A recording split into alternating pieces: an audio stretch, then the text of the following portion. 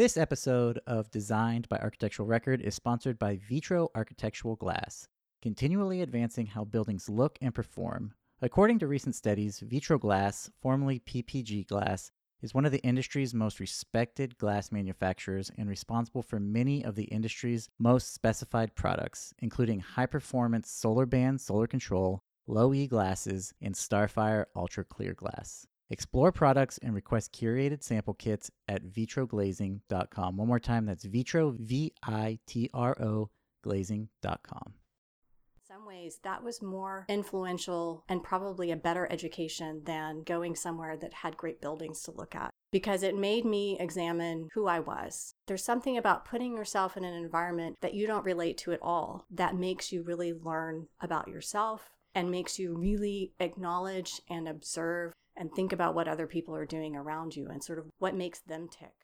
Hello, listeners, and welcome to Designed, an architecture podcast. We appreciate you listening, and once you're finished, please take a moment to subscribe to the podcast, rate us, and leave a comment. Enjoy the show, and have a wonderful day. Hello, and welcome back to another episode of Designed with me, your host, Aaron Prenz. As always, I just want to start by saying thank you so much for listening to the podcast and all the reviews on the iTunes review section. It really just means so much, so thanks a lot. I'm also very excited today to announce our new website, designedpodcast.com. There you can listen to the podcast directly. It also links to your favorite listening apps, whether that's iTunes, Spotify, iHeartRadio. You can access them all now from one location. Again, that's designedpodcast.com. Go check it out and enjoy. And of course, be sure to check us out on Instagram at designed.podcast for everything we have coming up so you don't miss anything. This week's episode is Tammy Glass. She's a professor at the University of Texas at Austin. She just has a really great story. She worked at Daimler Chrysler in Germany for a little bit, and she also worked in London. She just has such experience to share with you, and it's just a really great conversation. So I don't want to spoil anything, so sit back, relax, enjoy. Here we go with Tammy Glass. So your book is out now. It's called Prompt, Socially Engaging Objects and Environments. And I know a lot of your teaching here at the University of Texas as well. It also really focuses on behavior in the built environment and how spaces really impact how humans interact, one, with the space and another with each other. So can you just kind of take us through kind of what was the reason you wrote the book and what it's about and how you think that's going to impact architecture? Sure. So one of the first classes I started teaching was Designing for Human Behavior. And it was not a class I ever sort of imagined that I would end up teaching. It really grew out of the interview that I had when I first applied to become an educator here at University of Texas. As I started teaching this class, it really opened my eyes to how much we have not really honored the human in our design process. We have classes that cover human factors. We think about anthropometrics. We talk about clients. We do acknowledge people, but we never really talk about the sensitivities of humans in the built environment. And so Designing for Human Behavior really sort of opened my eyes to helping me see my own process and how that could be translated into the studio. I also felt like a lot of the things that we discussed in Designing for Human Behavior didn't really get picked up in design studios. That there was sort of, we design for people over here, and then, we get down to business and start designing in the studio, and that those things don't really merge in some way. So I wanted to really put together a set of case study precedents that would not be the ones that you would open up an architecture theory book and see. They would be, some obscure, some more well-known, but really framed more in what they do, how they engage people, how they somehow become more of a prompt for people, really kind of encouraging them to interact in a certain way in space. I don't think that has been necessarily a focus in architectural education. And so for me, it grew out of teaching in this class. Well, there's also, I think, the rise of like the Google campus and these sort of open office environments where the millennials don't want to go and wear a tie and sit in their cubicle. And I also attribute it a lot to, I call it like the Instagram effect, where everybody wants to, I've dragged my wife to so many just buildings. She's right. Like, oh great, we're going to another building. But I think if there's for example, the Seattle Public Library, there's the Red Room, and there's something she can go in, she can take a cool photo, and it kind of provides something to the average person that is not of the architecture world. So how do you think this sort of, I guess the question is, this rise in unique office spaces, and also I think what I call like the resurgence of postmodernism. How do you think that's impacting design? Well, I mean, you mentioned the Instagram effect, and that's a very interesting point because on one hand, it gets people to pay attention to architecture, pay attention to spaces. You know, museum curators deal with this a lot. Like, should we cater to that? Should we not cater to that? And in some ways, if you can create an Instagrammable moment and get people in and curious and interested, that's a good thing, ultimately. But it does also perpetuate the kind of ideal image. That is pervasive. The ideal image doesn't really tell you what it's like to be there, what it's like to experience that. Often the ideal image, it doesn't really have a sense of occupation. It doesn't have the messiness that everyday life has. It doesn't have the imperfection that, you know, we really ultimately end up designing for. And so I think in some ways it puts design on this sort of high level that is somehow, you know, perfect and untouchable. And in reality, that's not what it is. But that's also the same way in every architecture publication. There's professors here that design museums as houses. And so, I mean, isn't that kind of what we're striving for in the profession? That is one of the challenges within our profession, is that we are somehow afraid to show what spaces actually look like in reality. I'm as guilty of that as the next person. We all want to get our work published. We all want it to have some visibility. It's like putting on your best outfit when you go out. You want it to sort of have that image. I know when I started writing my book, I wanted to move away from that as much as possible. And it was hard because most of the images that are out there that have been commissioned by professional photographers all follow that same method. You know, I would go online and look for images that are out in the world that people had taken, that I could get a sense of what it looks like when people are in the space. What does it look like when there's a concert happening? What is that kind of lived experience like? And that's hard to find. I mean, I had to often go to just people's individual photographs if I wanted to include that. There's one really great example that has stood out in my mind related to that is I worked for a firm called Johnson Naylor in London, and they had created a marketing suite that they photographed professionally, but they set it up as if someone was actually living in the apartment that they had designed. You know, the bed is messy, there's like stuff all over the counter, there's the kitchen towel, you know, there's all that kind of stuff that's evidence of people having been there. And they photographed it. Those images have always stood out in my mind. And I recently, with their permission, showed them to a room full of designers and asked, you know, how many of you would submit these to a design competition? And not a single person said that they would do that. So I think it's our profession and it's us and it's our sense of perfection that's kind of perpetuating that. Real quickly, before we dive too far into your career here, can you kind of take us back to where you grew up, what your parents did, the economics of the household, and out of all the things you could have done in life, why the heck architecture? I grew up in a very remote area on 40 acres in the middle of nowhere in East Texas. Design and architecture was the furthest thing from my mind. I never in my wildest dreams thought that I would pursue a career. To be honest, I didn't even know that that was an option. But looking back, I can definitely tell that I was interested in space. I think a lot of people growing up are interested in space. We inherently have this desire to create spaces. You know, we build clubhouses. We make our own tents out of sheets. You know, we do these sort of things when no one's telling us to do them. We do them out of our own curiosity and sense of play. Looking back, I realized that I did the same thing in a pretty extreme way. So I, together with my babysitter at 8 years old, we designed and built a fort together in the middle of woods, which we kept secret for several weeks until we completed it. But looking back, I found some pictures not long ago, and I was really impressed. I was impressed about a couple of things. As an 8-year-old, had figured out how to construct something from the materials that were around us. So Yaupon has this sort of flexibility to it. So we were able to create a frame out of more rigid trees and then use Yaupon to kind of weave in and out to make the walls of the structure. So from a construction standpoint, I thought that was pretty fascinating. But then in looking at the pictures, the other thing that really stood out to me was I had sort of brought things with me and put them in the space. Like there was a bench so you could sit down. There was a shelf. The shelf you could hang things on. Like I had my purse hanging on it, which I think is really funny. why would you need a purse in the middle of nowhere?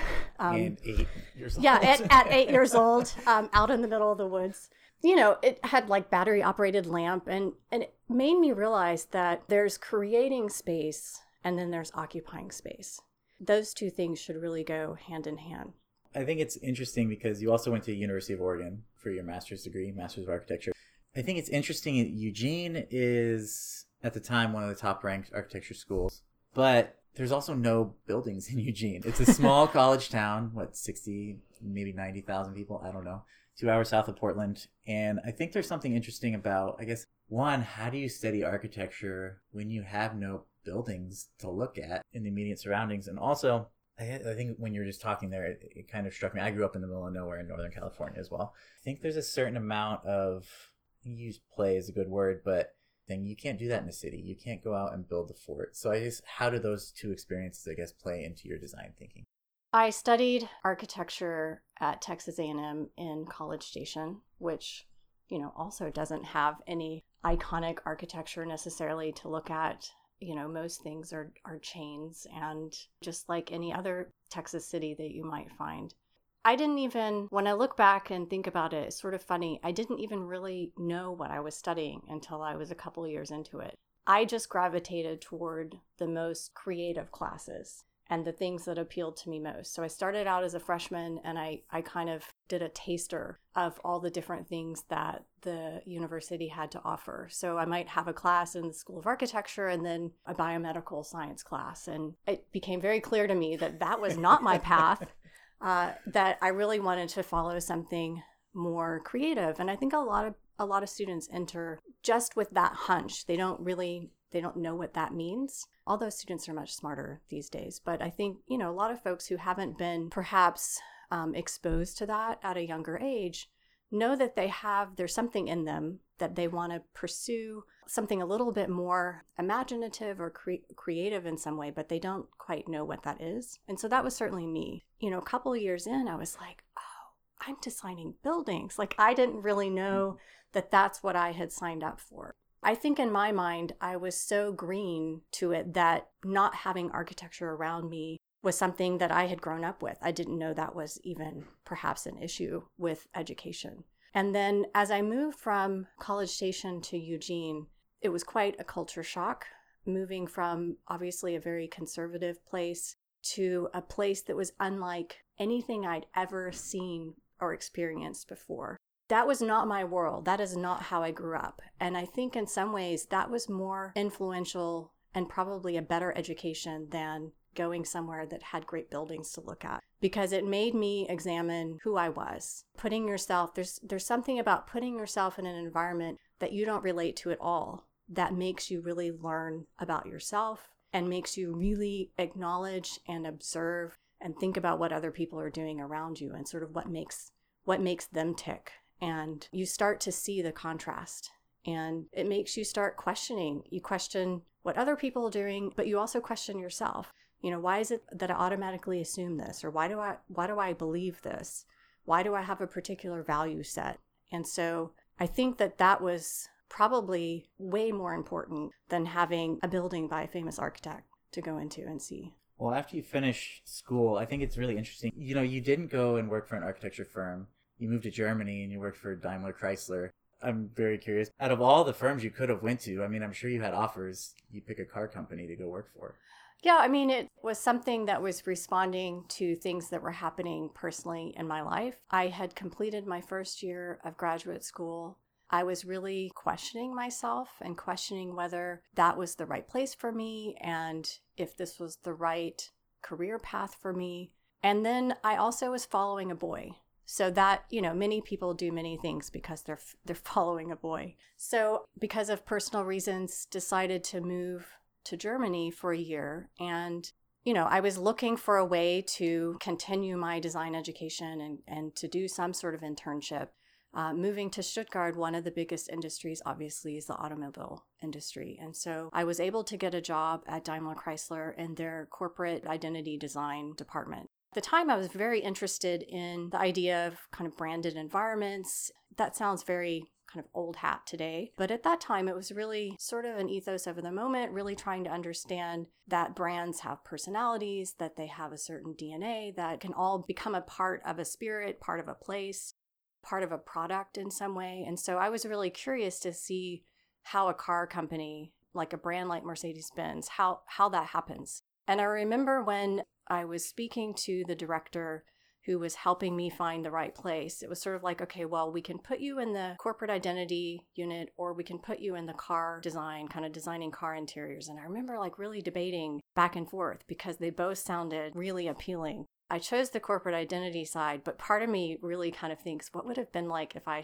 had chosen the other? Like, would it had, set me on a whole different trajectory or not? But I chose the thing that was most in alignment with, my interest at the time. So that's really kind of how that came about. I took language classes when I first got there, kind of very intense language courses, multiple hours a day, every day, week after week. And, I didn't speak a word of German. I'd only heard German spoken on the phone. I'd never even been out of the country. So, It's not the most romantic of languages. No, it isn't. It's not the language of love. It doesn't, make your heart warm or anything.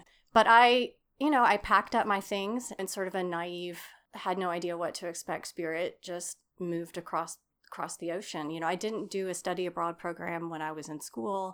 I didn't have the opportunity in any way as part of my graduate education. And so I just it was my own opportunity to go and do this myself.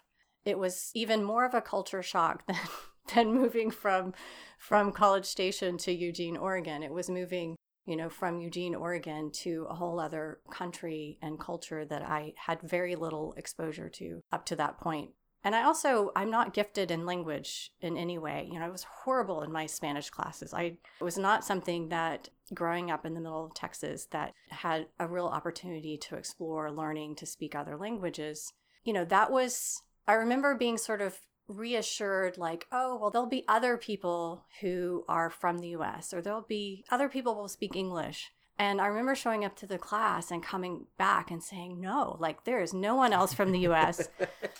There's only like one or two people who speak broken English, and the language of instruction is in German.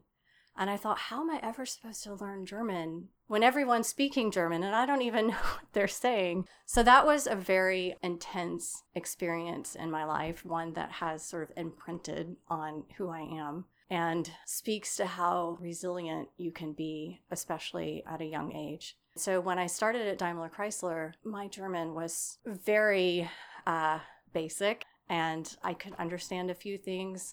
I certainly couldn't speak about design. You're already interning, so you kind of feel like a junior person anyway. And then when you don't quite have a voice, when you can't quite even express yourself the way you would like to, it felt like a real challenge. And they weren't the most open to speaking English with me. So it was sort of a tough love situation. And another thing that I thought was really something I hadn't expected was they have a different keyboard. And then, what software do they use? And you open it up and it's like, oh, well, they're using Illustrator with a CAD plugin. And, I had never, that wasn't part of my software experience at the time. And then I realized like, well, it's all in German. Like all of the, all the drop-down menus, every command, it's all in German. So here I am in an environment that I don't know, in an area that's sort of, tangential to what I've learned, in a country that I'm not familiar with people who like insist I speak German, which I'm not very good at, and a keyboard I can't seem to type on, and a, software package that's, I don't understand what I'm doing, let alone how to even figure out what the commands are. It was like quite a just jump in the deep end and see how you do. Well, as you're sitting here highlighting all your qualifications, how many, I'm sure a large company like that, they probably receive hundreds of applications a day. What do you think it was about what you were doing at the time that really caught their eye and said, oh, we want Tammy? I think that they were happy to have someone coming with a design experience from the US who they didn't necessarily want me speaking English so much in the office, but they were really happy because they had an English-speaking client that they could put me on that particular project. So in some ways, having someone who had a solid design background, graduate level education, who spoke English fluently, who could help navigate some of the projects they were working on was a big advantage for them. And I think that people come to those sorts of areas from all different types of design. So there were illustrators, there were product designers, there were exhibition designers. There were lots of different people working in that office. So, it was interesting to see how people might be trained in one particular area and then you come together and those skills kind of intermingle to create something interesting. Well, after Germany, you went and you worked in London for 4 years. So you've lived a variety of different places, and we've touched on this already. But how do you think, seeing the different cultures and the different design processes in different countries, how do you think that's influenced your design process and how you kind of view design? We talked a little bit about this in that as you move from place to place, you begin to understand different cultures. You begin to see the nuance, even when it's another English-speaking country, that we're still very different. And even, little phrases, might mean one thing to them and something different to you, or, pronunciations of things. You think it's sort of funny and silly, but when you're trying to do a job and you're trying to be professional, some of those things can be embarrassing or a little frustrating, or you can not understand the instructions as clearly as you should on what you're supposed to be doing. I think that it just helps you really reflect on yourself. It forces you to learn who you are, but it also forces you to really pay attention to other people around you. You start to become kind of hyper aware of your environment, hyper aware of other people. And I think that in some ways that makes you a better designer. And it helps you realize that everyone's different than you. So I think if you grow up in a small town, you're not exposed to quite as many different things, that you have to get out and see the world. You have to get out and talk to people who have different perspectives and different points of view and have different upbringings and different sets of values. I think that makes you a much better designer. I also think that working for my very first job and then the subsequent job that I worked in London, I kind of consider those 4 years as an extension of my graduate education. Some people go on to get a PhD or do something else. And for me, I felt like I learned so much in those years, that it was so formative for me, that it really did feel like the next step in my education. And then kind of graduated and moved back to Texas in some way. So for me, it was kind of like a completion of a kind of educational cycle. Well, we're here in Austin, Texas now at the University of Texas, and Austin itself is kind of going through an identity crisis. I think it's 150 people a day, they say, are moving here. McConaughey has deemed himself merchant of culture for the entire city of Austin. So from a branding aspect, I guess you could approach this. When you look at a place like Austin, how do you design in this environment without enacting the wrong type of change? Well, I think Austin is growing up, right? When I first moved here, there weren't any of the large architecture and design firms here, really. There were some regional firms that had a lot of influence. There was one interior design, interior architecture firm that comes to mind that was a fairly prominent sort of regional player. But design in Austin was fairly simple. I felt like as a designer moving here, I had the opportunity to work for luxury brands on really significant hotel projects and very high-end types of design. And then moving here, thinking, okay, well, how does that translate? Certainly kind of understanding the brand values or kind of understanding what makes a client tick. All of those things are still relevant. Doesn't matter what kind of design you're working in. But I found that I felt like I had to be like really scrappy as a designer at that point in time, because the clients and the city in general weren't quite as, it was fairly simple in terms of design and what people were looking for and kind of the level of education or perhaps a level of interest that people had in design. And that has changed completely. We now have almost every, major architecture and design firm represented here, even if they just have 2 or 3 people and they're scoping out a new office location. It's most likely going to be in Austin. The world has changed. You go to restaurants and hotels, and they are on par with the best examples that you would see anywhere else in the world. So I think that interest has changed. The clientele have changed. There's certainly bigger budgets. And, they're still the kind of young, scrappy startup businesses, but there are much more established clients and companies here. So I think that it has really changed the design scene in Austin and certainly the skyline as well. I've talked a lot about this with more technical firms, the Zahas and that sort of thing. And there's also this talk I just saw with Tom Main where I produced 100 building forms in 10 seconds through this program. Do you foresee a time where the architect is no longer a necessity because the computer? Yeah, I mean, that's a really fascinating question, and something that I'm a board member on the American Society of Interior Designers, and getting together with other design professionals from across the country and realizing that the landscape of design and architecture is changing, and it's changing so much faster than any of us can possibly keep up. And so what does that mean for practice, whether you're a small or large firm? What does that mean for education? What does that mean for people who want to have a lifelong career in an area that's constantly evolving? How do you ever keep up? When we think about education, how can we embed all of that new interest and sort of new skill set that needs to be there so that design and architecture students can learn to embrace and incorporate and work with technology? And I don't mean just in learning how to 3D print, not technology as it being part of your process, but actually part of the output. So technology, as we look forward, it will ultimately be embedded in the surfaces around us, walls, floors, ceilings. It will be embedded within the furnishings, the objects within our spaces. It will be the thing that starts to create the atmosphere, the kind of ambiance of where we live. If that's happening somewhere else and designers and architects are still creating the physical structure of it, how do those things come together? And that's something I'm really curious and interested about, because I think that the way our professions are set up, we have such rigid accreditation requirements. We have all these boxes that we have to tick. So how do we expand that to be even more all-encompassing? Or how do we find ways to work in a more interdisciplinary way so that we can work with people who are developing those technologies? So there's kind of that part of technology, but there is what you're talking about in the sense of you can have however many iterations of something.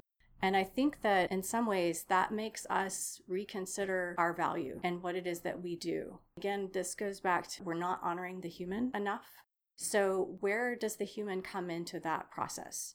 And I think if we can start to answer that question, then it's not about taking scope away from us. It could be that it takes the things away from us that, yes, technology can do and perhaps do better. But then that could give us more time to focus on the human experience, kind of incorporating more of a personal touch and really thinking about what it's like to occupy those spaces and to help make those decisions that are more human-centered. So we're no longer sitting there kind of churning out however many sets of drawings and options. We can then be on the other side, really kind of looking at what's going to be the best fit for people. What's your proudest moment in architecture? It's hard to say there's one proud moment because there's sort of small moments where, like I had a student this semester say at the end of class, that was really fun. And I'd never had anyone say that after a class before. And so I thought, oh, wow, I'm finally coming into my own as an educator and able to make education engaging and exciting and help students feel like they're actually, learning something and they're excited about it. And then there's larger moments, like I recently received the Nancy Vincent McClellan Award. There was something about that really touched me, in part because academia can be a very solitary experience.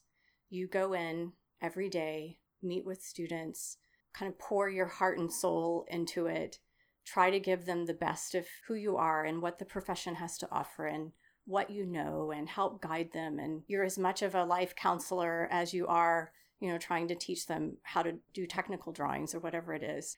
And then they go away. And you don't, sometimes you keep in touch. You hear from them maybe when they want to go to graduate school or they, need a recommendation. But otherwise, they go on and they live their life and they become a designer or they move into other areas. And you often don't know what your impact is. You don't know who you've touched and in what way you've influenced them. in receiving that award, it helped me realize that what I go in and do every day, which we all do, we go in, we do our job, we give it our all. And sometimes you go home not knowing if it matters sometimes. And so having an acknowledgement that, yeah, it does matter and it is impactful. Even if you don't feel it, it's worth getting up every day and giving that to the future of design and going in and helping and working closely with students and really considering what it means to advance a profession or advance a particular area of design and to be all in. So I think it's really great to be recognized for that. It gives you the encouragement to keep going. What's your biggest setback in architecture, and how did you use it to kind of motivate your career? I was laid off from my dream job. When I moved to London, I didn't have a job. I, like many of our students, had, my portfolio that I spent probably far too much time trying to make it perfect. And I had a list of firms that I had researched or gotten from the top whatever list and a cover letter and, all the things that you have when you get out of school and think, okay, here we go. And I probably sent out 30, 40 letters and sample portfolios and those sorts of things. And immediately, I think almost like the next day, like the Royal Mail Service in the UK is like really fast. I feel like it wasn't even like 48 hours that I had my first rejection letter. Ultimately, out of all of those inquiries, I ended up with, I think, like 4 or 5 interviews. And the very last one was with a firm called Virgili & Stone, which, it's another thing that's interesting about the world of interior design is we're less likely to have these sort of rock star architecture firms. And so Virgili & Stone wasn't, as a student, a firm that was on my radar. But once I realized what they were doing, I thought, this is exactly where I want to be. And I was so eager to get the job. And I think it was probably just my sheer, here I am, I'm going to harass you until I get this job attitude that it was sort of like, fine, just hire her, and I came in as a very green, very naive. I loved the job. It was probably one of the most transformative job experiences I've ever had. And I was there for a year and a half or so. And I think that you easily start to kind of plateau when you first start working. So I think in some ways it's kind of good to keep moving on a little bit. But the landscape was changing. They needed to cut back. Like a lot of small firms, you kind of ebb and flow. And so sort of first in, last out. No, last in, first out. And I, among several others, was laid off from that job. And I felt... Did you see it coming? No, I didn't see it coming at all. It was an absolute shock. I felt like I had learned so much, but perhaps I had still kind of internalized what I had learned. It really taught me to make sure that as my skill sets are developing, that I can make it more evident to the people around me what I'm learning and how I'm improving. And I don't necessarily know entirely all of the reasons of why they chose the people that they chose in that particular round of layoffs, but it certainly impacted me because it's early in your career. It's sort of something you consider to be a dream come true, and it's a reality check. Then I came to the realization, gosh, like I had moved around the world to be here in a city that's really hard to live in, that's extremely expensive. I was here for work. I was in London for that kind of opportunity, and there it was pulled out from underneath my feet. That was a very humbling experience, and you go through all of the emotions. Then you realize, I have learned a lot, and I am really good at what I do, and I do have a great portfolio, and now I have all this great work experience. Then it was having a choice of where I wanted to work after that. You realize that life goes on and practice goes on and everything is a learning experience and you just keep moving forward. So that was a very humbling experience and not something that I share very often, but I think it's good for everyone that's listening that has experienced a similar setback, or perhaps for students who are kind of looking for that perfect opportunity, that the world changes and you change with it, and that's okay. Final question. What advice would you have for the young architect or interior designer that wants to go on and have the type of career that Tammy Glass has had? I think that when I started learning, when I realized I was in architecture school, and I started really learning the craft of creating spaces, creating environments, it didn't fully click to me that we were designing for people. I mean, of course we were, but it didn't really settle in until much later in my career.